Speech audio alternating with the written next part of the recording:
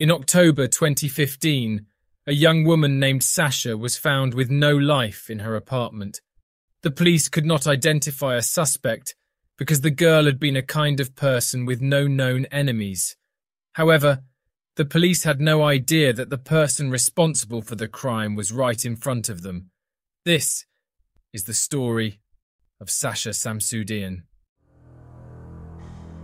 Sasha Samsudean was born on July 4, 1988 in New York, USA, to Tara and Ken Samsudean. Her friends described her as being sociable, energetic, intelligent, and charismatic. In 2015, Sasha was 27 years old. She worked as a social media manager for a real estate agency in Orlando, Florida, making video ads for local properties. Her co-workers noted how talented she was and that she loved her work environment. Sasha had recently moved to a more luxurious apartment located closer to the city centre. She was excited, as this was a move that she had been planning for some time. Her hard work had paid off. On Friday, October 16th, 2015, Sasha had gone out with friends to watch her team, Orlando City Football Club, play their final game of the season. After the match, they went to the Attic nightclub to celebrate the victory. At around midnight, Sasha told her friend Anthony that she was leaving. The next morning, Anthony went to the coffee shop where they had planned to meet, but Sasha didn't show up. Worried, he sent messages but received no response. He thought that she might have had a restless night and was still sleeping. A few hours passed, and Sasha still had not answered Anthony's messages. He grew more and more concerned. Sasha was normally very active on social media, and that day, in addition to not responding to him, she had not answered her social media posts. She had not even come online yet. This behaviour was not like her. Anthony contacted her friends, but no one had any information about her. He called two friends, Kate and Megan, to go to her apartment with him. Once there, they saw her car in the parking lot and saw that the gift she had bought for a baby shower later that day was still in the back seat. Friends called for her on the intercom, but there was no answer. Convinced that something was wrong, they decided to call the police and report Sasha as missing. At 8 p.m, the police arrived at the apartment. The front door was still locked and there was no evidence of a break-in. They entered and everything seemed to be in order. When they entered Sasha's room, they found several strands of hair scattered across the floor and the young woman's body on her bed. Her clothes were torn and her body was bruised. It appeared that she'd been violently beaten and strangled. Both her cell phone and apartment keys were missing. There was a strong smell of cleaning agents. The bedsheet had discoloured stains which appeared to have been caused by bleach. The police found some clues, including the footprint of a sneaker, fingerprints on the toilet seat, and a condom wrapper that contained a DNA sample.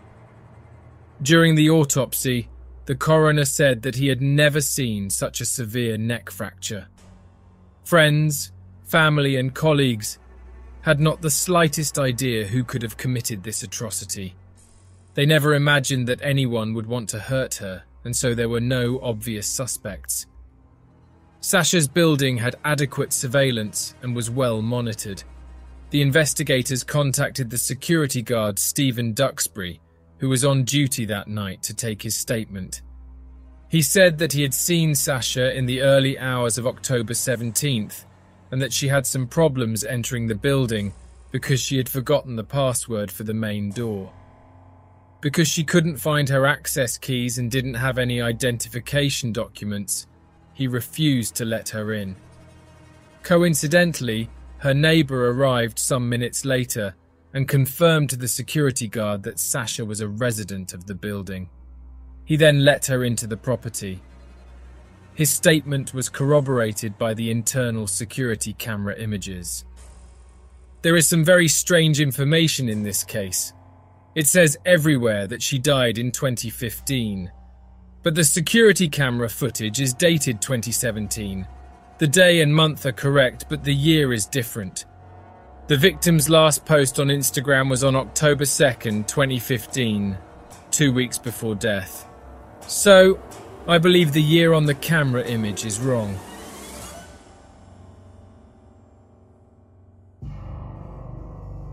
At 1:47 a.m., Sasha was seen entering the ground floor hallway via the emergency exit door. Right behind her was a man who was identified as the resident who had confirmed that she was a resident. In the recording, he can be heard asking if she is okay, and she replies yes. Exactly 1 minute later, at 1:48 a.m., the security guard appears, having entered through the same door. In his statement, he said he had followed the two to check that Sasha got home safely. At 1:49 a.m., Sasha climbed the internal stairs heading to her apartment on the 3rd floor. At 2:07 a.m., she is seen walking very quickly, almost running, on the ground floor of another building. She ascended the stairs again, and the security guard was following her. According to Stephen's statement, Sasha had also forgotten the password for the electronic lock of her apartment. She tried several times before leaving to return to her car to see if the key was there. 13 minutes later, at 2:25 a.m., the two are seen going down the stairs of the first tower she was seen in. This time, they both walked calmly. They can be heard laughing, but the details of the conversation cannot be understood. A minute later, at 2:26 a.m., the two are seen leaving through the building's main entrance door and returning less than 30 seconds later. Here, the security guard said that she remembered that her car was in the garage on the 3rd floor. Remember, the security guard was not following the images with the police. They were just confirming the facts he stated with the images they were seeing.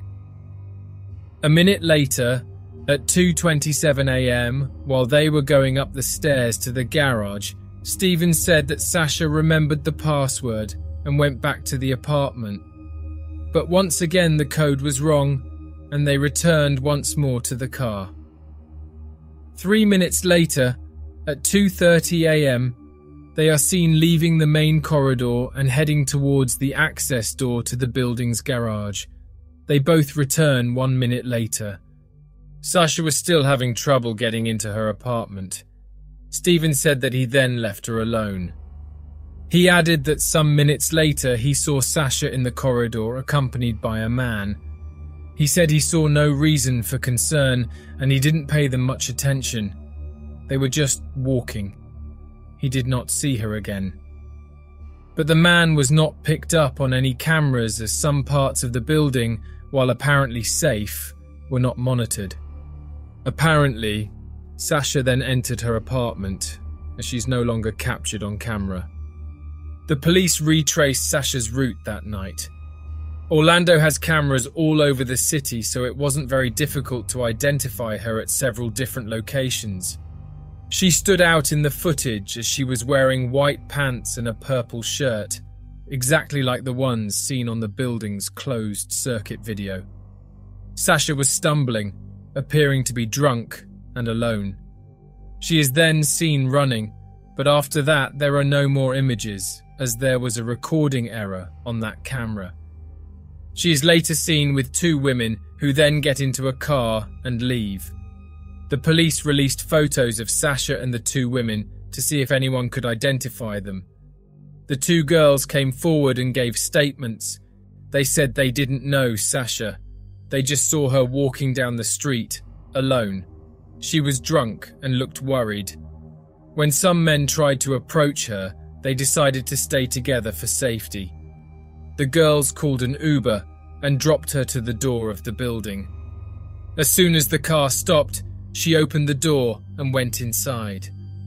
That was the last time they saw her. Investigators analysed the victim's iPad, as her cell phone was missing and the iPad and iPhone shared information. They searched for any suspicious message or a record of any unusual contact. On the iPad, they found a potential clue. It was a message sent by Sasha at 5:12 a.m. to a boy called Ben. The message just said his name. Ben had messaged asking if they could change their intended meeting point for that weekend. Sasha did not respond immediately, and at 5:12 in the morning she messaged back just his name, Ben, and nothing more. The autopsy results came out and a DNA sample was found. It belonged to a male person, and the police then began investigating the young woman's ex-boyfriends. The first suspect was Taylor Unsinger. Prior to dating, did you guys know each other? For probably about a month, we knew each other before we actually started dating. Okay. Was that here in Orlando? Actually, Lake Mary area. Lake Mary? Yeah. She was a friend of a friend. Okay. Hey, você se interessa por crimes reais, serial killers, coisas macabras e tem um senso de humor um tanto quanto sórdido? Se sim, você não está sozinho. Se você precisa de um lugar recheado de pessoas como você, venha conhecer o podcast Pátria Amada Criminal. Todas as semanas tentamos entender o pior da humanidade. Nesse processo a gente ri, chora, fica brava, fofoca, porque afinal de contas é assim que a gente fala quando está entre amigos. Suas novas melhores amigas trevosas estão aqui, no Pátria Amada Criminal. Was it a serious relationship? Oh, yeah. It definitely was. Okay. Was there any talk of marriage? Yes, we did talk about marriage a couple times. Yeah. Okay. Was it an exclusive relationship? Definitely exclusive. Now, when's the last time you heard from her? I heard from her on Friday morning. We had a conversation Thursday evening, late, and then just finishing the conversation Friday morning on Facebook. Okay. What was the content of those conversations? We were just talking about a podcast we listened to in California when we were driving up. Okay. And so the last time you heard from her was Friday? Friday morning. Friday morning. About what time? 9:25. It was right before I left for work. So. Okay. When was the last time you actually seen her? I saw her October 1st. We went out for Lindsay Rodriguez's birthday for dinner. And who is Lindsay? Lindsay's a mutual friend. I used to work with her at the Vineyard, and she struck up a friendship with her and her husband, Bo. Stefan, his name. What was Lindsay? What was his last name? Rodriguez. Did you guys go as a couple? No. So you were invited and she was invited? Right. Okay. But the relationship had ceased? Yes, sir. Taylor goes on to give more details about his life, his friends, and what little he knew about Sasha. As soon as the interview was over, an officer entered the room to take DNA samples. These samples were incompatible with those found at the crime scene. The second suspect was the person who Sasha had sent a message to, Ben. His full name is Benjamin Roebuck. So from 7:40, you sent a message at 7:44, and then the next message is at 6:04? Yeah. Was that, how come the long amount of time? I mean, if she's not responding, I give her time to, maybe she's doing something, she's busy or whatever. I give her some time to do that. I understand. Okay. During the course of text messages, were there any phone calls? I may have tried to call her. I can check my call. Do you mind? Yeah, not a problem. Let's see. Saturday. Let's see. This one was... Yeah, I called her at 5:27. After I got that text message, I called her. She didn't respond, and that's where I asked to call me. When you called her, did it ring or did it go right to voicemail? Yeah, I'm trying to remember. This is 5:30 in the morning. I understand. I want to say it rang, but like I said, I didn't get a response or anything. And you called her, it was at 5:27? Mm-hmm. Yeah, it was a 32-second call, so it must have rang for me to be on the phone for that long, and went to voicemail.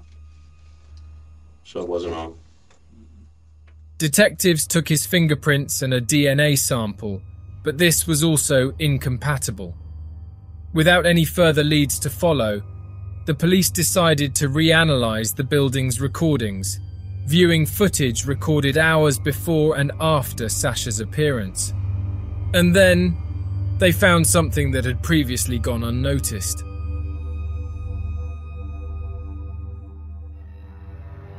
At 5:05 a.m., the footage showed Stephen, the security guard, on Sasha's apartment floor, heading toward the third-floor garage. At 5:14 a.m., he enters back into the building through the second-floor door. At 6:36 a.m., he is seen leaving the second-floor garage door carrying a white plastic bag, as if it were trash with some materials inside. At 6:38 a.m., he returns through the same garage door, and finally at 6:40 a.m., he leaves with his personal belongings. The problem here is that Stephen finished his shift at 6 a.m., and he had not explained what he was doing in the building after this time.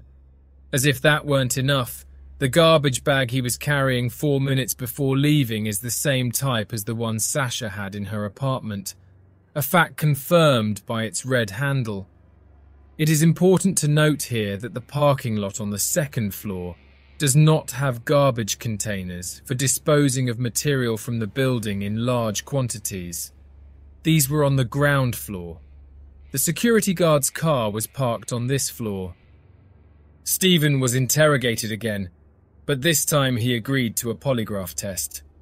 He had no idea that the police had new leads. The test indicated that he was not telling the truth in some of his answers. "Did you enter Sasha's apartment the morning she was killed?" He said no. The polygraph identified this response as a lie. "Do you know the cause of Sasha's death?" No. Once again, the polygraph indicated this was a lie. It is worth mentioning here that despite the investigation moving quickly, the cause of death had not been publicly disclosed, so no one should know the real cause of death. With this information, the police collected Stephen's fingerprint and were authorized to check his apartment and telephone device. On his cell phone, they discovered that morning at 4:54 a.m., he searched on Google for how to unlock an electronic password lock, but he didn't click on any link in the list of results. Soon after, he searched for the exact model of lock that Sasha had in her door.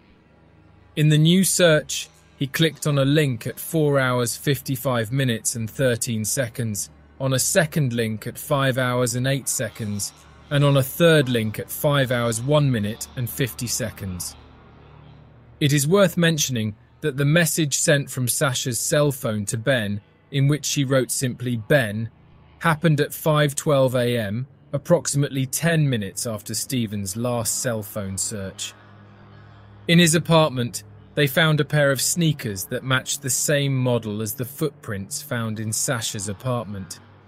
His fingerprint matched the one found on the toilet seat in Sasha's bathroom, and his DNA matched the DNA that was found on her body.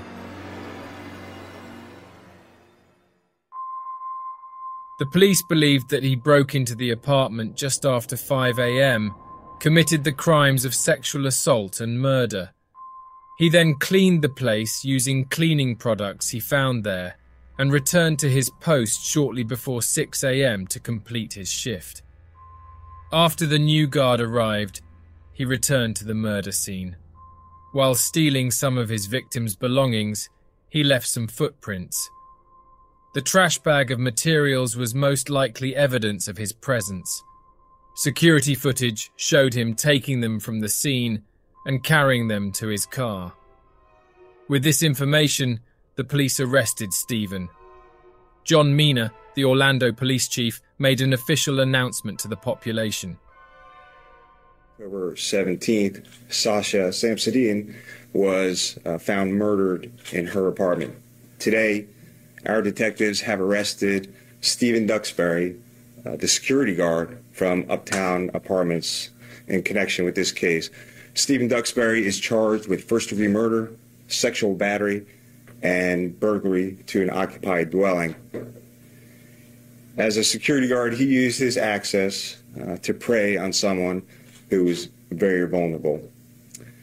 Our hearts go out to Sasha's family. Our thoughts and prayers are with them. And we hope that this will bring a little bit of closure or start the process of closure for this family. His trial took place 2 years later, in November 2017. The defense tried to prove Stephen's innocence, claiming that the investigation had raised many questions to which there were no concrete answers. These included the footprint evidence. The found footprint was a size 9 and he wore a size 10.5.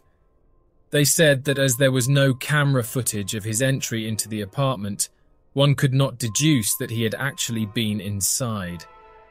The defense also suggested that a third person had broken into the premises and committed the crime after Sasha and Stephen had consensual sexual intercourse outside of the apartment. The prosecution countered by saying that even if the victim's body could not speak, what it showed was that the intercourse was not consensual. A victim's body doesn't lie. Neither did the crime scene. They added that these were untenable arguments, considering that his cell phone searches were suspicious, his fingerprint was found in the victim's bathroom, and camera evidence showed that he was carrying garbage in a bag identical to the one Sasha had in her apartment. After a 7-day trial and 4 hours of deliberation, Stephen was found guilty and sentenced to 15 years in prison for the break-in, robbery, and sexual assault. For the murder, he was sentenced to life in prison without the possibility of parole. 1 year and 3 months later, in February 2019, Stephen filed an appeal against the judgment, claiming that the court made an error by not taking into account that the police, when arresting him, did not dictate to him the terms of the Miranda law, the one we know as, "You are being arrested. You have the right to remain silent. Anything you say could be used against you in court." This appeal was dismissed. Sasha was a hard-working person who wanted to go out and have fun. She was lucky to find 2 women who were able to take her home, helping her to arrive safely at her condominium. But she had the misfortune to cross the path of an evil person who was supposed to protect people, but took advantage of a vulnerable young woman and ended up taking her life in a brutal way.